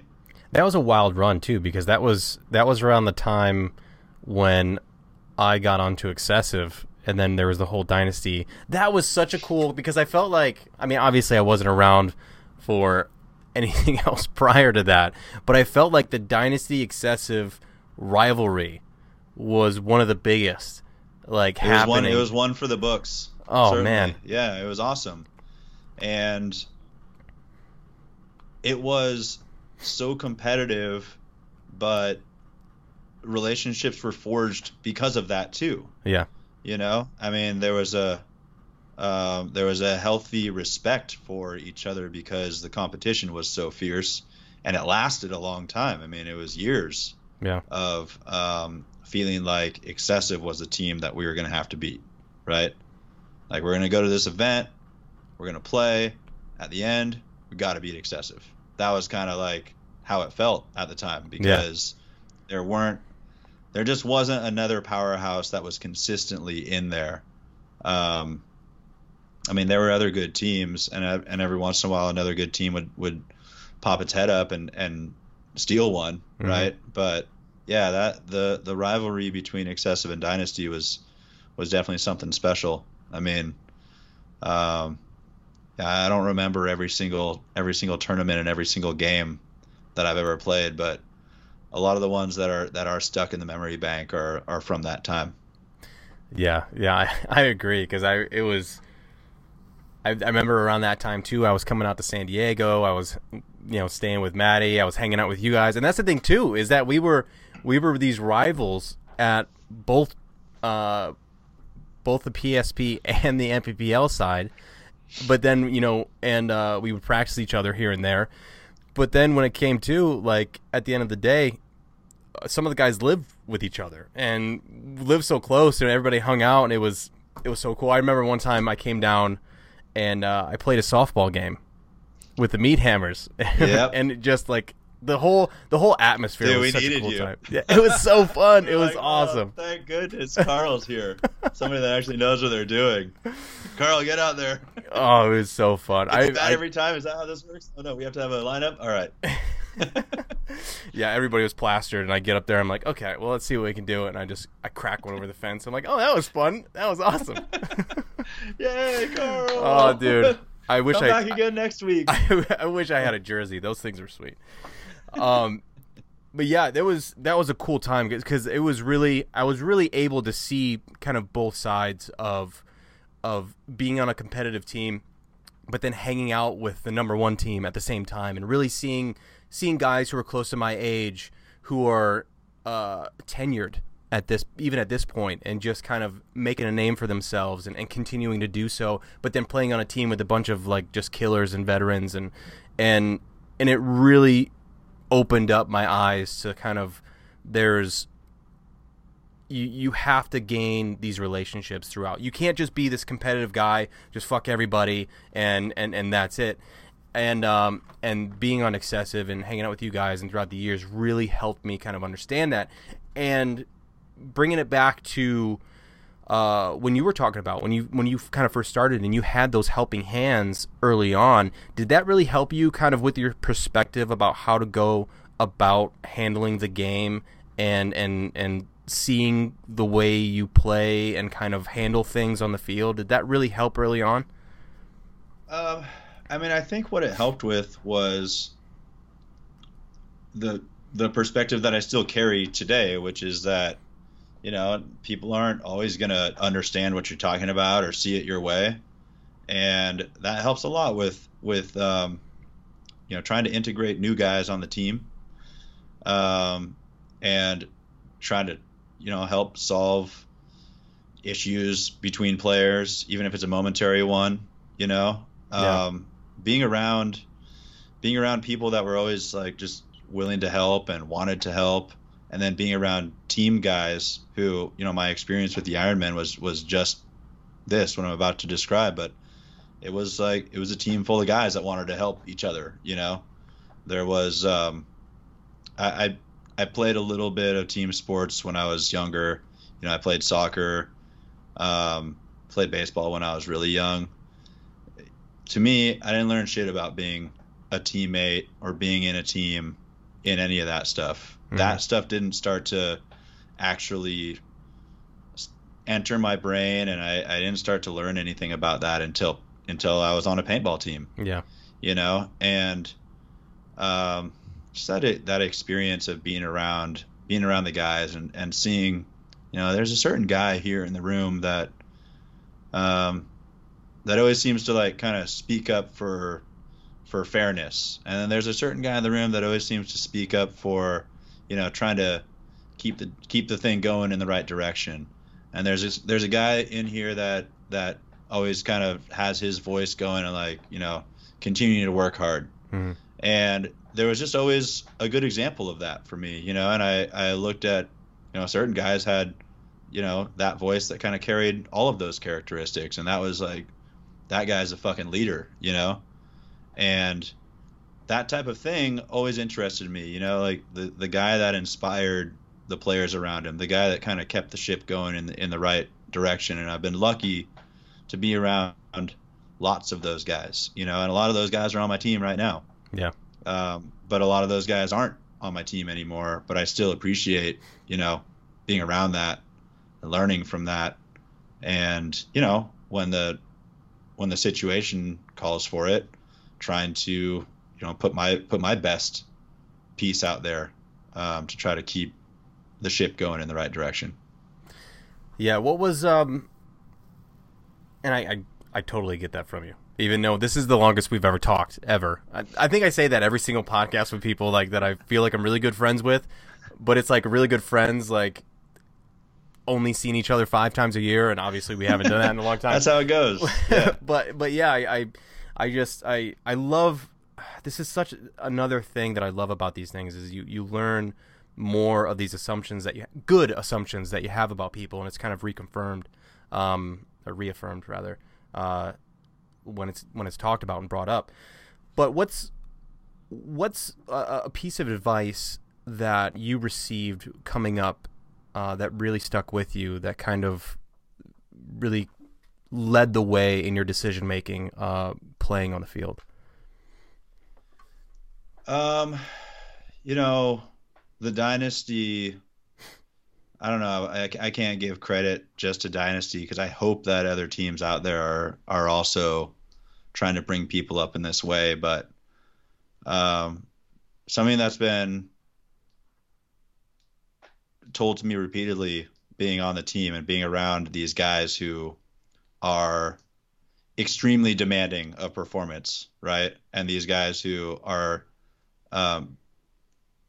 who also demand that of themselves, and that's why they can be extremely demanding of performance, because it's like, come on guys, get on my level, and if you have a bunch of guys around that are like constantly trying to get everyone on their level, that level gets pretty fucking high pretty fucking fast, right? But what I've always felt, and what I think is important in the Dynasty camp, is that you're just expected to be yourself, and that's something that I try to tell every young or new guy that comes onto the team, is you got to be yourself. You can't come in here and think, oh, now I'm on Dynasty, I've made it, I'm gonna be a superstar, I'm gonna change so that I can do this, I'm gonna do whatever they need me to do. Like, that's not why you got on the team. You got on the team because you were who you were, and we like that, and that's what we want to continue to cultivate and grow in you. And that's kind of been the best advice I've gotten, throughout the years, is just be yourself, right? I mean, you're here for a reason, and just keep working on that. Obviously, you want to be the best version of yourself, but that's good advice. And over my time with the Ironman, I had a chance to hang out and talk with Rich Telford quite a bit. So I've always felt like Rich has been a mentor for me. He gives it to me straight. Rich is a tough guy, but he's a tough guy, and he's also a tough guy. Yeah. Right? Yeah. But deep down, Rich always did what he thought was best for the team, and I always have had and had a huge amount of respect for him, and I was able to pick up on that very early on playing with him. Mm-hmm. And over the years, I always valued his advice, his perspective, because I know that about him. I know that he's going to give it to me straight, and he's, his compass is always like, pointed in the direction that I want mine to be pointed in. Yeah. So, he was always gave me a lot of good info, and my whole existence in paintball has been a learning process. I mean, even now I learn from guys on the team that I might have seniority over, but sometimes they say some pretty smart shit. And there's we're all getting older, and everyone's got their experiences, and everybody has had to learn things the hard way certain times, and sometimes they've been told and they believe it, and that's how they learn. But there's so much that people share with me now. I got my teammates. That's just, it's good life advice, Alex and Ryan always have a good perspective to share, whether it's about paintball or our business together or family or just, how to live your life. And I appreciate that. And, Blake and Marcelo too, these are men who have grown up in the same thing that I've grown up in. So we understand each other. We know mostly where we, all have come from, and we can see eye to eye on that. But everyone's got their unique perspective, and I appreciate all those guys sharing that with me. And, like Coach Kevin and I used to, when I was in high school, I had a cell phone with like minutes on it, right? Yeah. And and I like my cell phone might run out of minutes. It was actually my mom's cell phone. She let me borrow it when I would leave the house. Don't you dare text. It's like 10 cents a text. That might run out of minutes, right? I'd be like, okay, I should stop using that. And then I'd call him on the house phone, and like there was long distance charges, and Kevin lived in Orange County, and that was long distance for me. I lived in Sonoma County. There was a long distance charge, and my parents started getting the phone bill, and what is this 949 number? It's like 2 hours this night, hour and a half that night. Who's making these calls? And it was me, and I would talk to Kevin for hours. And I was in high school, and Kevin was a little bit older than I was. We just became really good buddies, after our being introduced just to play on the Iron Kids together. And we played a number of years together. And Kevin's always been in paintball. He just got out of playing paintball and worked in paintball for a lot of years. A lot of people don't realize that he was like, designing products and working for some of paintball's biggest companies. But bringing him back to the team, there's been like this maturation now with Kevin where, maybe I'm just more mature and I can see it now. Maybe I was just too dumb to understand it now, but Kevin is such a great coach. He comes from a place of wanting to be fair, right? And as a player, you can't help but love that in a coach, right? Like This guy wants to win and he wants to be fair. And that just makes you feel like I've got all the opportunity that I need, right? Now it's on me. I'm going to get my shot, and it's on me.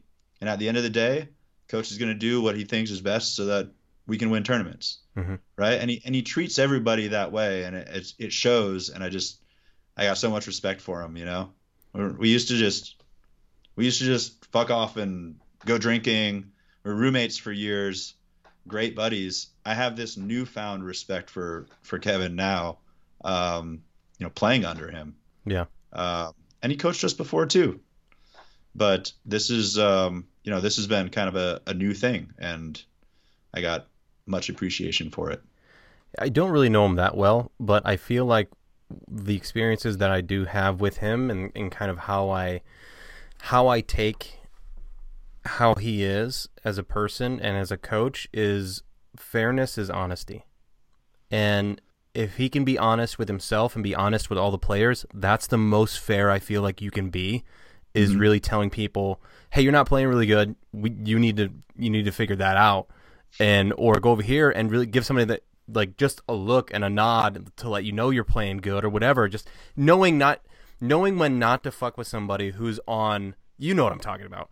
Like when somebody's on, when they're on, let them be on, like let them figure it out, and then being able to manage that. And I feel like he is in a really good position and a really good person to be able to manage just like Rusty was too, even though they're two different coaches. But I feel like those two guys are really well at managing the personalities and the different perspectives of world champions. And I think he just accents the crown that you guys already have. Yeah, he's both Rusty and Kevin. I mean, Kevin's already had a lot of success. Rusty had a lot of success with the team. The guys respected him. Again, Rusty was fair, and smart. Different guys, but Rusty liked being in the huddle. Rusty Hmm. liked to find ways to inspire. Rusty liked the inspirational speeches and the motivation and all that, along with the analytical side that he really tried to push. Kevin hates being in the huddle. I was gonna Like say, Kevin doesn't want to put his hand in there. do whatever He you doesn't want. even Just want to do stand whatever. next to it. Yeah. Yeah, he doesn't even want to stand next to it. He just wants, I don't know. I got it. It's an interesting thing, but then when it's time to play, he's like perfectly organized. He's got balls when it comes to calling plays. Hmm. He's decisive. He's got just. I mean, shit. It's not hard to say. He's won the last two pro tournaments. He's got it figured out, right? Yeah. But a lot of that comes from just the guys respecting him and seeing how he works, and you know, it's easy if all the guys respect you. I think. I could imagine because you're actually having that trust, that player coach dynamic of that trust bridge that's there is just it makes it that much easier instead of trying to like questioning a move or questioning a play. You take that out of it. All there is coaching and playing. That's right. Move on. Moving on. Speaking of moving on, let's kind of cross out a few things that I wanted to talk to you about. I feel like this is such a formal interview style. Dude, thank you, by the way, for doing this. This is awesome, and I've wanted to have you on here for so long, and I've dropped the ball on asking you and getting hold of you. I'm honored, dude. But for some Midwest kid who has immortalized Dynasty in my head and had the very fortunate opportunity of playing against you guys. I wouldn't say during your prime because you guys have always had this amazing level of play. Has been just a child's dream come true, and to be able to talk to you as a friend and to be able to talk to you about product, the industry, and have a mutual respect is something that I will forever treasure. Hopefully that's Thank not you, too Carl. like sentimental. But it's just No, it's how man, I feel. it's great. I feel the same way. I'm honored to be on. I think what you're doing is great. I mean, it's great for paintball, but it's also good for us, right? I mean, the connections that we have, like you said, I consider you a good friend, but we've never spoken this much before. Yeah. But this type of stuff is important, and if the way we have to do it is you organize it and we each get a microphone in between us and a screen. Yeah. Dude, that's the way it's got to be, and I'm grateful for it. So thank you. Thanks for having me on.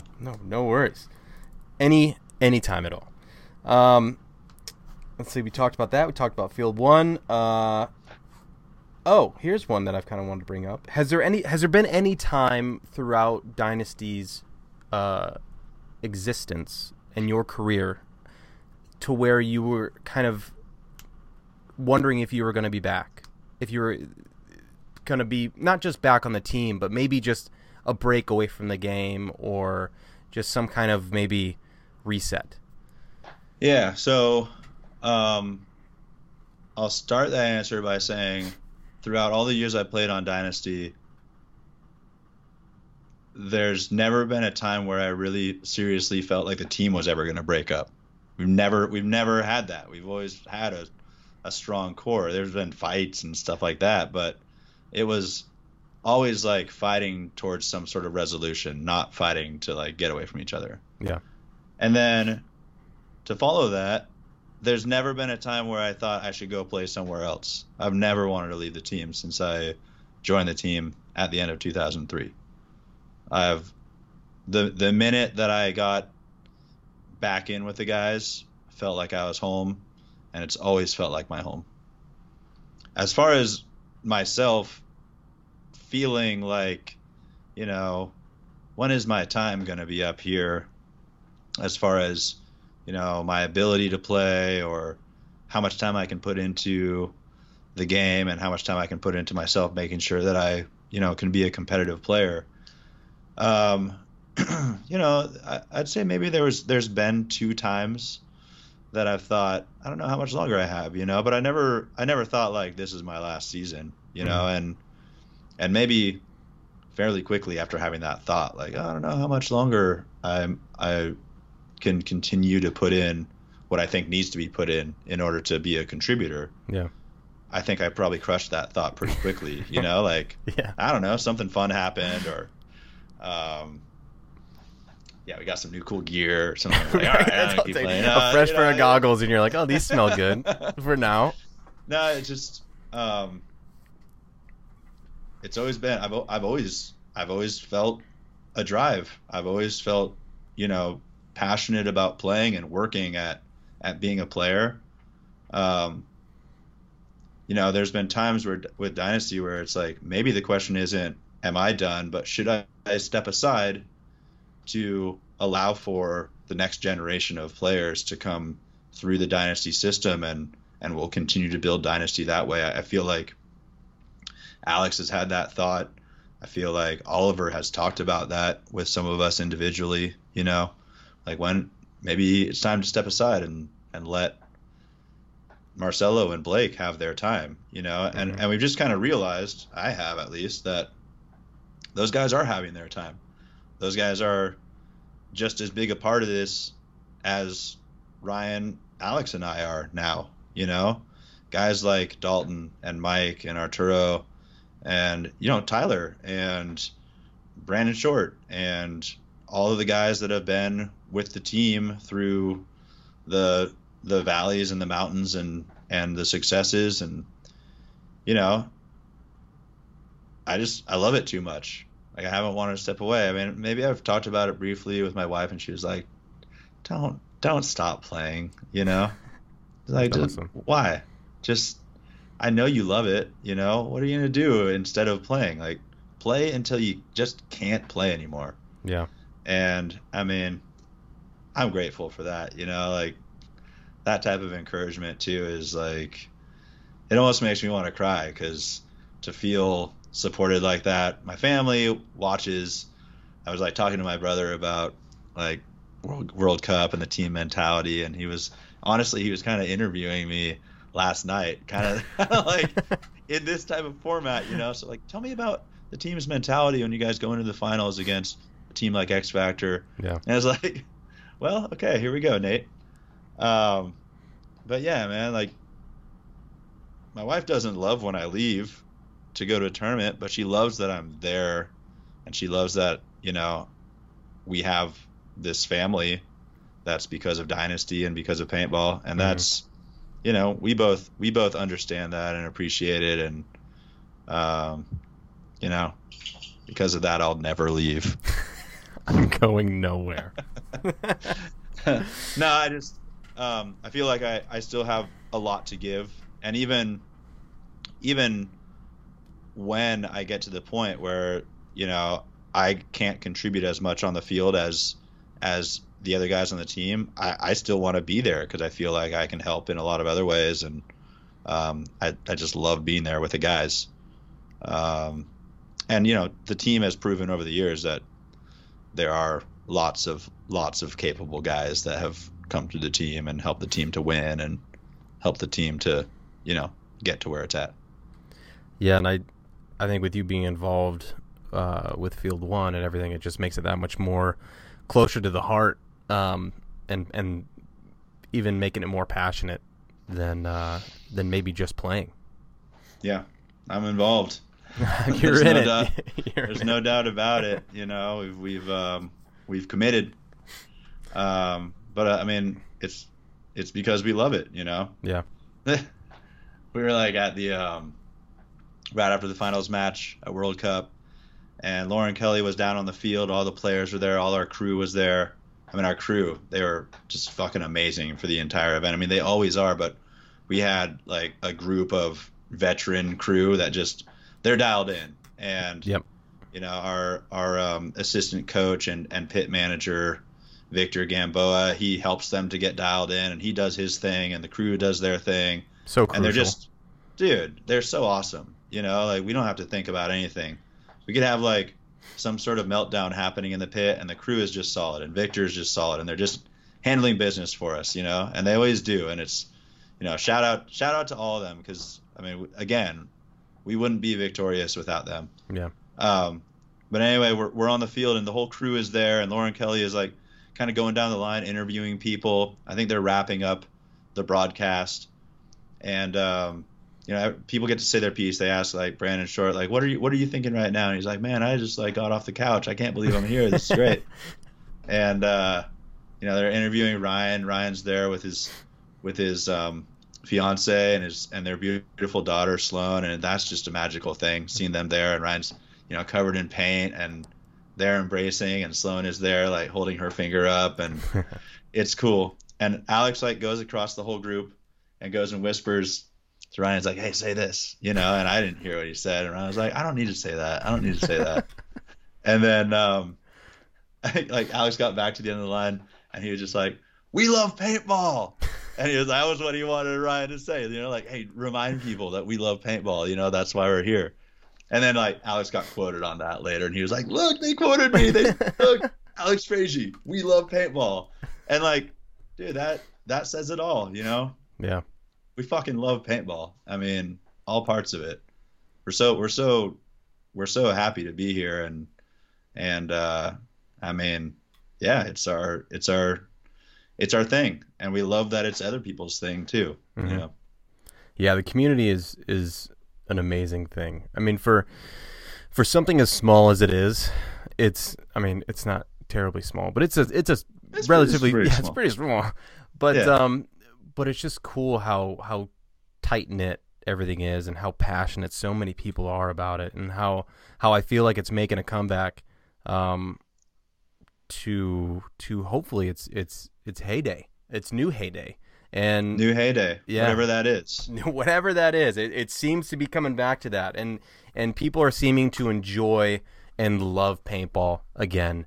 And it seems to be a great time to be involved. And speaking on that, where do you see the future of competitive paintball going? Do you see it still staying as a 5-man X-ball format? Do you see it expanding back to possibly 7-man? Do you see the teams shrinking down instead of having 20 going down, or where do you see it? I think a lot of the things you mentioned are actually not, to me, not that important for where I see paintball in the future. I've never really been the person that thought like, how are we going to fix paintball? What format is going to fix paintball? Right. I don't think that's the thing. I think paintball is enjoyed because of like the basic nature of the game, which is that you get cool gear, you get to like shoot at people, you don't get in trouble, they shoot back at you. There's this like hunter prey mentality. You'll always be fighting to be the hunter. Mm-hmm. There's the team aspect of it. There's the individual skill aspect of it. There's variety. There's community. All of those things are like, that's a lot of things, but it's pretty basic. And the format doesn't change any of that shit, And so I don't think that, people are looking for a solution for how to make paintball huge and take it to mainstream. I don't know that it's a format change. I mean, maybe that could aid it in some way, but I think it's just in the way that it's presented. It's for people that don't play paintball or that aren't, in it on the level that we are, and the people that are going to listen to the podcast are, it's seen as an odd thing. Mm-hmm. It still is. I mean, we used to travel through the airport, people were wondering why we're all wearing the same shirt, and we would tell them paintball, and they wouldn't even know what that word is. They would think it was something else. They would think that's really bizarre. They'd think, oh, are you guys like part of some like military group or something like that? Mm-hmm. Or are you playing pinball? All the cliche shit that we've all heard, right? Yeah. Now people know what it is. I mean, it's at least gotten to the point where, almost everybody you run to has a story about it, right? Mm-hmm. Like they've either played, or their buddy got shot by a frozen paintball, or their grandson had a birthday party and they all went and played paintball. Yep. And so in a lot of ways it has grown to a pretty good level. But I think the way that it's presented, and that's going to be like, on the players, it's stuff like this, it's the different ways people can absorb it. I mean, podcasts and The webcast is pretty high quality right now, but one thing I would say about it is to make it more presentable, they got to get rid of the split deck thing, you know? I was going to bring that up. I mean, I think everyone should bring that shit up, right? Yeah. And I get it from a logistical standpoint, it's hard. But it's because there's so many teams. That's the thing. I feel nothing against any of the teams playing at all, pro teams. But I truly feel that it should be cut down from 20 to whatever the manageable number is, and then have those standard games just played out. Where you can run a 3-day tournament and not have split deck, right? Yeah. And be able to broadcast that, and be able to have a 1.5 or 2 minute break in between points where you can do an instant replay, you can tell a little bit of background or story, you can go down into the pits and hear what people are saying and kind of try to figure out what the next move is going to be. Yeah. You know, you can go back and replay some other part of the tournament, a similar move or some indicator that like there's a story at the event, right? Because there is. I mean, the whole event is a story that's unfolding, and players and coaches are learning as they go. And some of that is lost in the split deck thing. You know, the horn goes off, different team over here, different team over here. I mean, it's distracting, and I hope that at some point soon we can fix that. I don't know. Yeah, maybe it is making the pro division smaller. Maybe it's you could keep the pro division the same size, but you could have a field where, you know, a certain number of pro games are played on that field over there. Yeah. And maybe it's the higher ranking teams or the marquee teams have more games on the pro field. And then if you earn your way later in the tournament, then you're guaranteed to have more of those games on the pro field and in the broadcast. Yeah. You know, if you think of like some of these other sports that have like a 3-day event, not everything is televised. They grab all the juicy bits, right? And then they create the story for where the broadcast is actually going to pick up. And if that's Sunday, then, you know, they could pick up all the juicy bits leading up to Sunday, and Sunday could be no split deck and story and, you know, keep it really clean. And I think that would make viewing it a whole lot better. But, you know, there's also, you know, showing the fun side of paintball. I mean, we got to have more out there about, you know, the personalities of paintball and the dynamics of different teams and the fun aspects of paintball, you know, whether that's like big games and scenario games too. That needs coverage, because for a lot of people, playing at the pro level is not attainable and maybe not even that appealing. But for almost everybody that actually starts playing paintball the first time, the idea of a big game, that looks fun, right? I mean, even for all pro players who obviously have found what they love to do, they still, I'm speaking for myself and everyone on my team and probably most of the other people out there, like you see like this huge 100-on-100 breakout or 200-on-200 breakout at a big game, and you're like, that looks fun. And that needs to be shown too, you know, because that's a big part of paintball. That's most people's dream scenario as far as their paintball experience goes. So yeah, I kind of think we're on a good track, honestly. I think the NXL is doing a pretty good job. You know, the tournaments are of a pretty high quality. I have always liked the idea of competition in like every aspect of the industry, whether that's guns, teams, goggles, and tournaments, right? Like I'm not one to say like the NXL is doing as good a job as can be done. People should just leave that alone, put their money in the NXL. If someone else wants to come along and try to prove that they can do it better, I'm for that too. But I do think the NXL has set a pretty good bar. Yeah. Competition is good. The reffing is better than it's ever been, in my opinion. And I think that they've done some things with, you know, Jason Trozin and like the instant replay. They've tried to manage things that they could manage, and the refs are on the same page. They're of a high caliber, and you know that's promising too, because that definitely helps with the quality of play when the reffing is good and the, you know, fields are good and the events go smoothly and things go on time. It's good. One thing that I would suggest, or I wouldn't suggest, I just have an idea, is having a light behind and above the start box. So when that buzzer is hit, the light goes off, and it's more of a clear indication of when that buzzer is hit. And then that's more of a visual of being able to like see things. Like you guys had an instant. Was there a close call or something at the last event that you wanted there was to actually get a little more clarification on it? Dude, honestly, just not it's only like every event. Just not only that instance with Archie and B Short, which B Short should have shot a lot. I feel like I was like waiting for him to hit. I was like, what? Yeah. Oh, okay. It was weird. I feel like was Short was super like weird. kind of in disbelief that Archie was like at our start. I was like, what's that guy doing there? Oh shit! And then shot him. So weird. But that happened actually a few times at that event where it was like either something like that happened or two people hit the buzzer at the same time or relatively close at the same time. And I feel like if you have that light that a fixed camera is on or something, some kind of a timestamp or something that you can kind of go back to and see, I think would be a cool little just totally adder. That would be a great add-on for live viewing. Like, I mean, there's got to be, to be honest, for a good portion of World Cup, on the grandstand side, which is where I watched the most games, there wasn't really a good scoreboard to see. No. From that perspective. And there was a good scoreboard for the VIP to see. At least I think it was working most of the time. You can see the score and you can see the time and you can make some sense of it. Mm-hmm. But there should be good scoreboards so that at any point, anybody that's watching that can like look up and see, get some perspective on what's going on, right? Yeah. And then that idea of having a light, I mean, it's no different from how the NFL does it,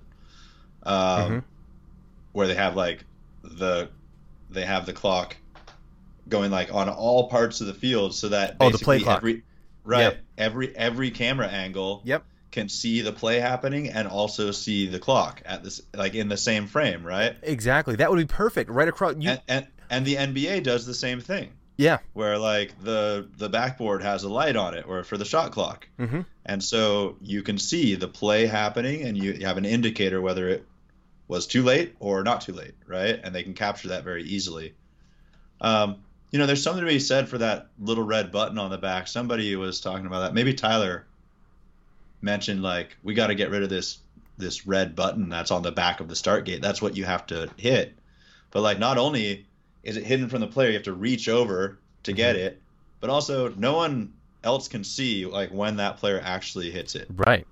And so maybe there should be some other indicator, like a thing that you have to rip off or something like that, and then when you break that, then it stops the clock. Yeah. Right? Like maybe there's a flag right there and you have to run and pull that flag, and when it breaks the contact, clock stops and you can have it very clear as to what happened and when. I always thought like a big dinner bell. That would be sweet. That would be yeah, and one side has like the dinner bell and one side has like a big like triangle cow sound. Woo! And so you can tell what team scored. Yeah, and that could be an easy sit-down brainstorm thing to where each team could have their own signature sound. Exactly. Is where I'm going with that. See? That I've heard a lot of people talk, especially like listening to episodes of PTG with Marcelo and Tyler, and almost every guest they have on, they talk about like how can we improve this thing? Where do you think it needs to go? There's always talk about the split deck thing. Yeah. But there's a lot of great ideas that get thrown around, and I don't know if they go anywhere, but I know that Tom Cole does a pretty good job of having a line to players and coaches, and Tom Cole's always trying to, figure out little things that'll improve it. So, yeah, maybe the light or the cow sound could. Well, you bringing up that timer is actually, it kind of has me thinking, because I'm imagining above where you can see it, no matter where you start, but above maybe 10 foot high or something like that, on either side of the field, you have the countdown clock in between points. Have that clock going, and then above that, have your light. And whenever that countdown clock goes off, the light goes on, so it's kind of a dual thing. It's a visual thing. And then also, whenever the buzzer is hit, the light goes off. Yep. So not only are you going to be able to see that from whether you're starting on the snake side or the Dorito side, no matter how tall the field is or anything, you should be able to see that, or at least made it to be able to be seen. Right. But you're going to have the audio, too, of the horn. Right. You can find a spot on the field where a bunker prohibits one player from seeing it. But, yeah, it's there. It becomes – the clock is such a crucial part of the game. Mm-hmm. Right? And hidden most of the time.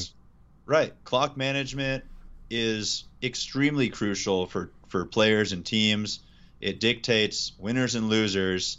And teams that aren't practicing clock management are not fucking winning. I'll tell you that much right now. Yeah. And so because it's such an important thing, it should also be witnessed. Right? Everywhere. Yeah. I mean, every other sport, the clock is ultra important. In paintball, it is too. It's just not always easy to see, you know? Which is not so always odd easy. to me. It's not always easy to see if that score actually happened. Yeah. You know? Yeah, that is an interesting one. It yeah, seems like something that could be relatively easily improved upon. Mm-hmm. Yeah. Because like you've explained too, just how crucial it is, and thinking about it of not only the times over and above the dead boxes with the light, but then also just having a game clock on the other side of the actual scoreboard, and that's all it is a game clock, because we don't care about the fucking score, or we have that in the pits, right? When we go back there, or the logos, or I don't give a shit. As long as you just have a clock on the other side, because I don't know how many times I've started on a field where I'm low and going into the snake, and I am only starting on audible, like the audible side. That's it, because there's usually a fucking tower or something that's in the way where it's just like I can't even bother even looking over there. Yep. It's got its challenges, but it seems like that's something that they could probably work out pretty easily. Yeah. Yeah, and maybe bring me on as a field anchor with I can't even think of her name now. Lauren Kelly. Yeah, with Lauren. I'm all for that, man. Yeah, I mean, she might be for that too. Give her a little break. Right? But yeah, I mean, like I said, I think the coverage is always good. I mean, I look at like the job that Matty does. I mean, he's like in the booth every single match of the entire tournament, every minute he's on like the entire time. He's good at being on though. Dude, there is no other broadcasting job anywhere that has that requires that, you know? No.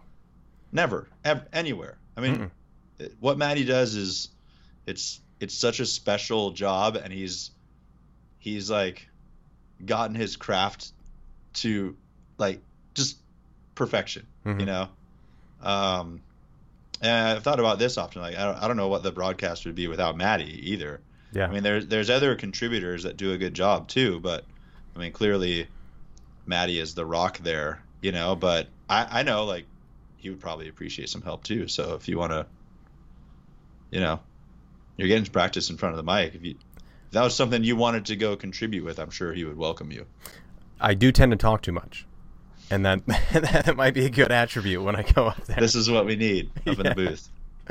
Yeah, well, it's a great perspective too. You know, having the former players go up there, and even having the guest players go up there and kind of give their 2 cents. It's cool to hear, and it's great to see, because I can't imagine being up there all day like Matty does. Tough, but he does it. But yeah, I mean, you know, the crew there that does the broadcast, I think they do a good job. I think there's some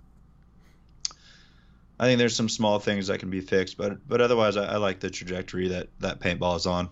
You know, there's always people that are like, this could be better, the bathrooms could be nicer, this bad thing happened at an event. You know, some of those things are like kind of outside of the event's control. You know, some of that stuff is like on individuals. Yeah. I mean, if you go anywhere and the bathroom is all fucked up, it's like you can kind of tell if it was mismanaged by the event or mismanaged by one asshole. Or many assholes. No pun intended. Yeah. But you know, otherwise, I think things are pretty good. I mean, it's an enjoyable experience for me, and I've seen a lot of different tournaments. You know. Yeah. Well, Yosh, I really appreciate your time, and it's been an absolute pleasure talking to you and seeing you in Chicago, and it was everything that I thought it was going to be. Dude, like I said, I'm honored. I appreciate you staying up so late for me here. Oh, no worries, dude. But yeah, man, I'm honored to be on your show and have this time to talk together. And I just, I can't thank you enough, and I hope that you keep doing what you're doing, because I know that this type of content and this type of conversation is really good for paintball, and it's nice for people to, not only get to know your guests, but also get to know your perspective too, because it's valid, and it's it's based on a lot of experience, and that's appreciated. Thank you, man. It really does mean a lot. And I enjoy doing it, which helps. So, where can people find you, and where as far as social medias go and websites, and where can they find you at? I'm easy to find at Field One Paintball, because I'm there every day, and that's where that's where I prefer people to find me. But I'm also on Instagram a little bit. You can get me through any of the Dynasty channels. We did just start the Champions Club and Paintball Club, so I can be reached through any of the contact channels through dynastypaintball.com as well. But I'm easy to, unique name, Yosh Rau on Instagram. Find me, hit me up. I try to be pretty good about responding to people, but I appreciate all the messages and stuff like that, and I like to be able to kind of peer into people's lives a little bit there, even though I don't make a lot of posts. But yeah, man, hit me up the traditional way. Oh, for sure, man. Absolutely. Well, thank you again, and good luck in the off season, and good luck next year, and hope to hear from you soon. All right, thanks, Carl. Right, have a good night. Thanks for having me on. No worries. See ya. Bye. Thank you so much, Yosh, for sitting down and talking to me. It was a great pleasure, man. I had an awesome time to be able to shoot the shit and just talk about the past, talk about the future, and my hat tips to you, my friend, a true legend in the game. And thank you to everybody listening out there. I hope everybody's having a safe weekend and had an awesome holiday. Go out there, play some paintball, make some people smell the leather and feel the pain. Big Wet Wednesdays. Bring it back. I'm sure somebody's got to be doing Big Wet Wednesdays. At least that's what we did back at Toledo Indoor. That was fun. All right. Yeah. Thank you guys so much for listening. It has been... Can't even talk. It has been an awesome time so far, and I can't wait for all the future guests that are planned. And yeah, it's just gonna be a cool ride, and I can't believe that 2022 is around the corner. It has, man, these past couple years have just flown by, and just with life in general, with paintball, with the world, we have gone through some crazy times, and it's truly weird to be alive right now and just kind of seeing how everything is playing out, and it's interesting, to say the least. But yeah, thank you everybody for sitting down and letting me kind of occupy some of your time, and we'll see everybody here soon again next time on the Playing On podcast. Peace.